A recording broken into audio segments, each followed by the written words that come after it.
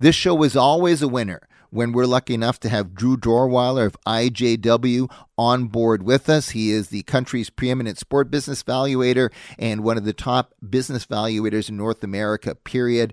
Drew, first of all, best of the season to you. Thanks a lot for doing this with your busy schedule. We have a chance to talk about, of course, the NHL rankings and a couple of other things in these next 6 or 7 minutes. The headline, and this is yet another year in which you're contributing to the compilation of the Forbes franchise value list.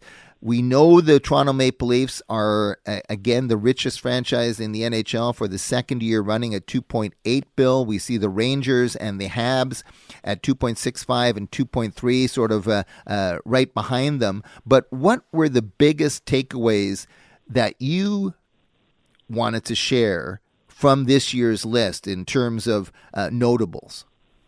Well, season's greetings to you and Happy New Year as well, Tom. And my biggest, so I have two takeaways. One would be I'm seeing the most action at the bottom of the rankings in terms of the increase in value of some of the bottom-ranked teams. And I think one of the benchmark transactions that really was a catalyst for the increase at the bottom of the table was the acquisition of the Ottawa Senators.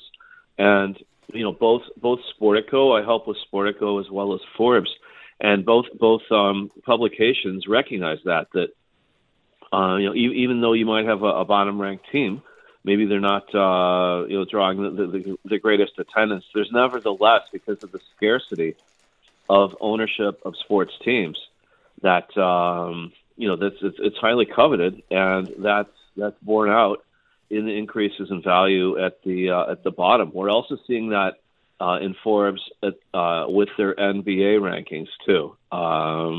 You for years, I've had the pleasure of being on your show for years.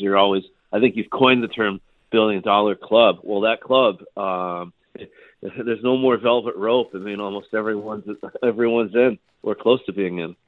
We're talking to Drew Dorweiler of IJW, talking NHL franchise valuation list for 2023. Are the Edmonton Oilers, in your eyes, definitely justified to be valued ahead of the Vancouver Canucks? I know that that's a flip that happened once they moved into what is Rogers Place in Edmonton. They've got obviously some additional brand value with Connor McDavid firmly entrenched. But do you see the list just fine, or is that an area where you think that maybe there's some upside for the Vancouver Canucks to regain? I think there's definitely upside, and really what's driving that is, again, it's a bit complex, but the key driver by far is a multiple of revenue. And I'm looking at the list right now: Edmonton $281 million in revenues, Vancouver $198. So again, to me, that nicely justifies the fact that that Edmonton this year is ahead. Let's see what happens. I mean, I would expect Vancouver, it's a larger market, a key market in terms of population demographics. I think there's very much room for the Canucks to move up and even overtake Edmonton in years to come. Drew, the original 6 franchises continue to fare well. They're, for the most part, all in the top 10. What is it about those original 6 franchises, outside of sheer history, that gives them that position? Well, outside of the history, I mean, it really is, current day. It's demographics, and all the original 6, they are in hockey mad markets. They're by and large larger cities. I mean, maybe not Detroit, but the rest certainly large cities. And again, it's as simple as the number of butts and seats. Advertisers paying money for these games. It's really their demographics and popularity. Let's give Gary Bettman credit where credit's due. This year's NHL Winter Classic presented by Discover is really an opportunity for the NHL to strut its stuff and say, hey, we know how to do expansion, because, of course, the game pits the Vegas Golden Knights against the Seattle Kraken, the last two NHL expansion franchises. Kraken have gone from a $650 million fee to $1.23 billion, according to Forbes.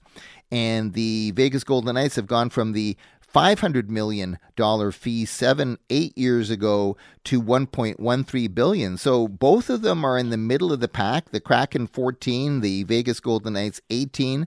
They've both made the playoffs, the Vegas Golden Knights every year but one, and they're a Stanley Cup champion.